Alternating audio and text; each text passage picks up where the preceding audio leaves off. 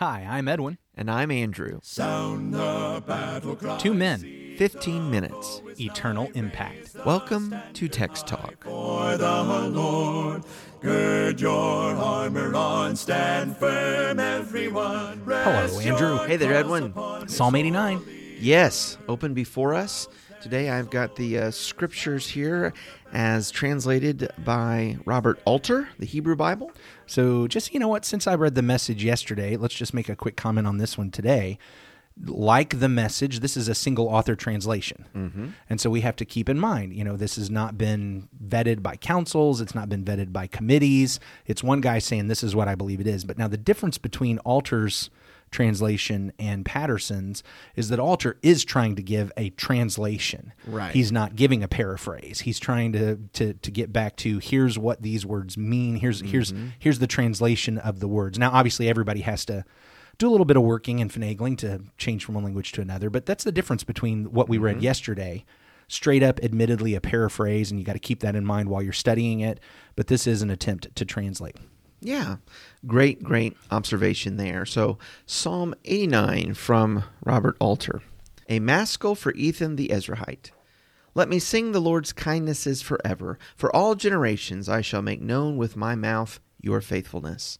For I said, forever will kindness stand strong. In the heavens you set your faithfulness firm.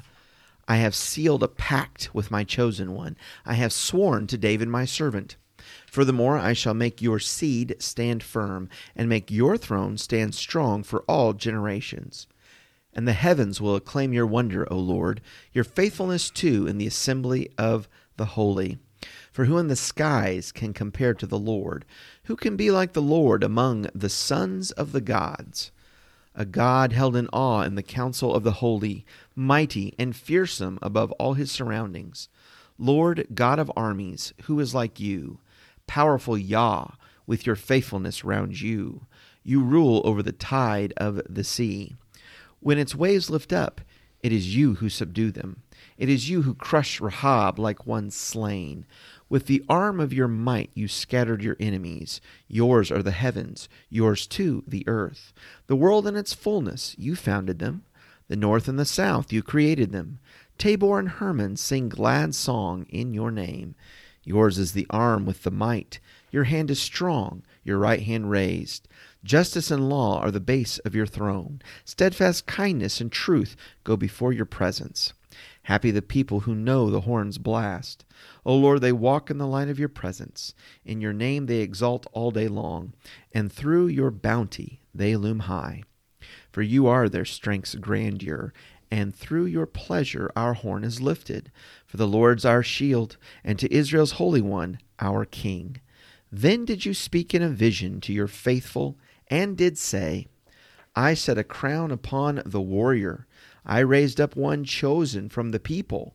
I found David my servant, with my holy oil anointed him, that with my hand hold firm with him.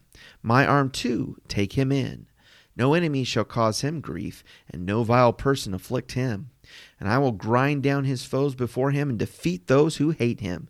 My faithfulness and my kindness are with him, and in my name his horn will be lifted. And I shall put his hand to the sea, and his right hand to the rivers. He will call me, my Father you are, my God and the rock of my rescue. I too shall make him my firstborn, most high among kings of the earth. Forever I shall keep my kindness for him, and my pact will be faithful to him. And I shall make his seed for all time, and his throne as the days of the heavens. If his sons forsake my teaching, and do not go in my law, if they profane my statutes, and do not keep my commands, I will requite their crime with the rod, and with plagues their wrongdoing. Yet my steadfast kindness I will not revoke for him, and I will not betray my faithfulness. I will not profane my pact, and my mouth's utterance I will not alter. One thing I have sworn by my holiness, that David I will not deceive. His seed shall be forever, and his throne like the sun before me, like the moon firm founded forever, and the witness in the skies is faithful. And you You abandoned and spurned. You were furious with your anointed. You revoked the pact of your servant. You profaned his crown on the ground. You broke through all his walls. You turned his forts into rubble. All passer-by plundered him. He became a disgrace to his neighbors. You raised the right hand of his foes. You made all his enemies glad. You also turned back his sword's flint and did not make him stand up in the battle. You put an end to his splendor, and his throne you hurled to the ground. You cut short the day of his prime. You enveloped him with shame. How long, Lord, will you hide forever? Will your wrath burn like fire?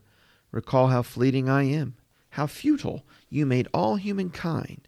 What man alive will never see death, will save his life from the grip of Sheol?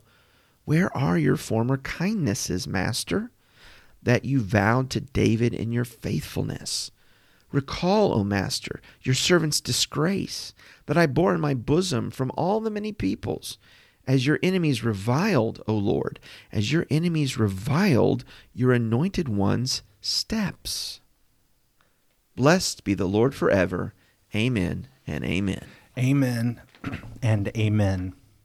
Oh, fascinating. The one thing I picked up on there was the use of the word pact. I noticed instead that as of well. covenant. Instead of covenant, yeah. Pact instead of covenant. I wonder if the choice there was basically because, hey, we use the word covenant, let's use something else that will arrest attention to grasp and understand this. I thought about that, and then I thought also we typically think of covenants in terms of contracts. Okay. But there are some differences to consider. Well, sure. And maybe pact captures the agreement in a little different sense. It's not quite as transactional. Sure. When we just turn covenant into contract, we do miss a point. Covenants are actually far more relational. Mm-hmm. Contracts far more legal and professional. So that's just an interesting thing. Just the difference of word caught my attention multiple times as he was going through that. However, of course, it really got down to the same point. Yes. God, I'm going to praise you forever for your steadfast love. Yeah. You promised your steadfast love to your anointed David. You said you would never let your steadfast love go by the wayside.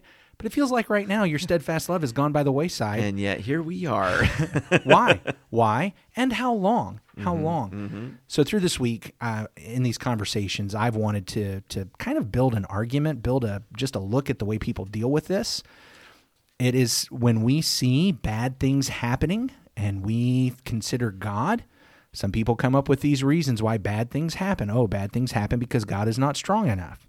Or bad things happen because God is not holy enough.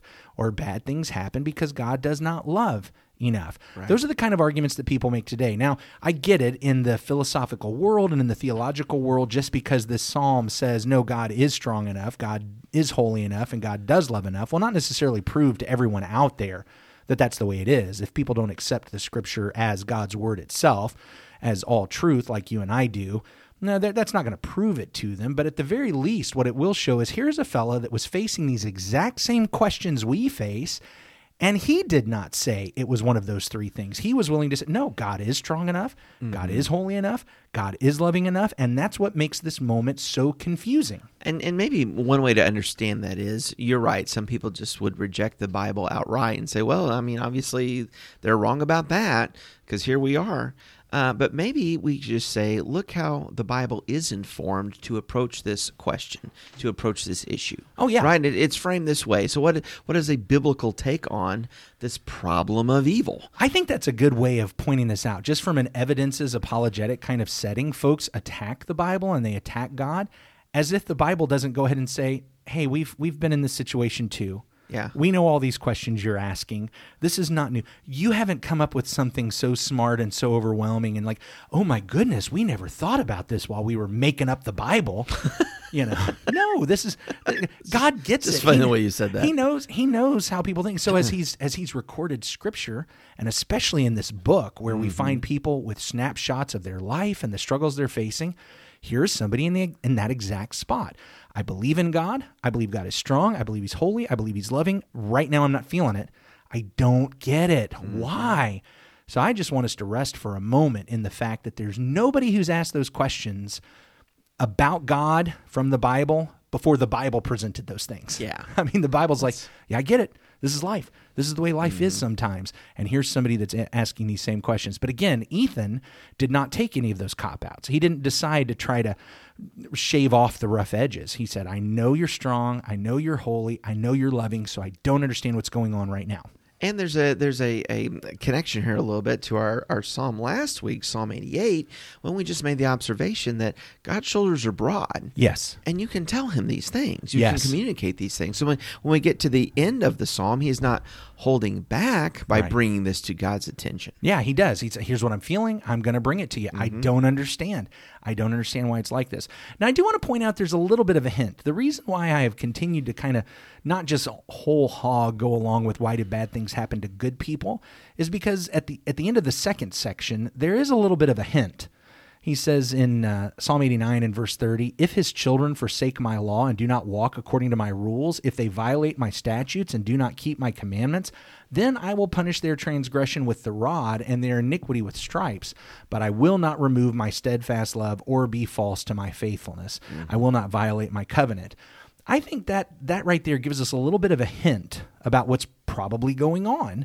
And especially, look, if we're going to put this at Babylonian captivity, we know what's going on. It wasn't because bad things happened to good people. Well, and to that end, even if you want to set it at the Absalom timetable, which, I like that, but part of why Absalom comes to power is actually in fulfillment of the prediction of judgment that was going to befall David's house for his sin with Uriah and Bathsheba. You know, right? as you bring that up, I've actually been thinking this week as I've been reading this and considering which of these scenarios this psalm might have found its origin. And it occurred to me that whole scenario with David is actually a little bit of a microcosm of what happens with Israel. Here is God's anointed, his firstborn, his son, who he's made this covenant with and he's promised, but because of sin, he actually gets driven out. Okay. But God then restores him. And that's exactly what happens in Israel. I mean, it's kind of the same story. Yeah. I get it. There's some differences, but it's kind of the same story. Yeah. And we get to this point here. That all of a sudden makes the last third of this psalm sound a little bit different. It's not just, hey, you're not loving me. Why aren't you loving me? It's more along the lines of, okay, I get it. You said you would punish, but you said you would not remove the steadfast love. It sure feels like you've removed it. How long? How long is it going to be like this? I mean, Lord, haven't you done it enough? Hasn't there been enough punishment? Hasn't there been enough discipline? You said you would not remove it completely. When are you going to bring it back? Well, and even with that question, I'm kind of looking at verse 46 and 47 now. How long? And then it talks about, hey, I don't have long for this life. I know. Life's short. I'm going to die. I'd like it to happen while I'm still alive. Yeah, well, I'm still living. Yes. If this isn't going to kill me, then come on. Yeah, if it's in David's time, that makes perfect sense. Look, let's get David back on the throne, but he'll die if you don't do that. If it's Babylonian captivity, okay, it's a little bit different, but I can hear someone in Babylonian captivity saying, all right, I get it. We sinned. We should have been punished. Okay, isn't there enough? And you know what? I'd like the restoration to happen while I'm still alive. Yes. Don't wait. I mean, look. Don't let me die in Babylon. Yeah, don't let me die. I mean, I could see that as well. Yeah. Okay, now here's the thing. I don't know. Maybe there's been a buildup, and maybe tomorrow when it's Good Friday and we're hunting for Jesus in this psalm, we'll be able to pull full conclusion on this. But the reality is, like Psalm 88, the questions aren't answered completely. But I just want us to see that here we are with a fella that believed in God's love, believed in God's holiness, believed in God's strength. He knew the covenant. He knew that the covenant included provisions for discipline. Right. But he also knew that the covenant said, it's not going to be taken away forever. And so he has all this question. But even in the middle of that, I mean, we've said this a couple of times this week, but I want to drive it home again. Even with all that, I'm going to sing of the mercies of the Lord forever. Now, you just look like a mind bomb went off, so go ahead and say it. Well, it just did go off that with God, discipline and love are not at all contradictory. It's because he loves that he disciplines. Because he loves, he disciplines us as sons in Hebrews. And here it is in the psalm, and so it is with the life of David. And so even in the time of discipline, it doesn't mean he's withdrawn his loving kindness. And so I'm going to sing of the loving kindness and the mercies of the Lord forever. Forever. God, I'm so glad that mind bomb went off for you. That's fantastic. That's fantastic. let's go ahead and wrap up with a prayer because we've gone over. Holy God, thank you for this talk we've been able to have, for the things that have occurred to us while we are talking about it. Thank you for the revelation you've given. Thank you for your loving kindness. And Father, thank you for loving us enough to discipline us when that's what we need. And I pray, Father, that we will learn from that discipline, that we will grow to love you, and that no matter what we face, we will remember, along with Ethan, you are strong enough, you are holy enough, you love enough. And so no matter what we're facing, we are going to sing of your steadfast love and of your faithfulness, and we're going to pass that on to our kids and our grandkids and their kids, and hopefully, Lord God, we will be able to produce this legacy of faithfulness to you by your grace and strength. It's through your Son, Jesus, we pray. Amen. Amen. Thanks for talking about the text with us today. I'm Edwin Crozier, and I'd like to invite you to join the Christians who meet on Livingston Avenue in Lutz, Florida this Sunday for our Bible classes and worship. You can find out more at christiansmeethere.org. Check out our daily written devotional that goes along with today's episode. You can find a link for it in our show notes. Michael Eldridge sang all 4 parts of our theme song. You can get more from him at acapeldridge.com. Please remember to subscribe, rate, and review Text Talk in your favorite podcast app so others can find it and learn about it more easily. Have a fantastic day. Steady, pass the word along. Onward, forward, shout aloud, Hosanna. Christ is captain of the mighty throne.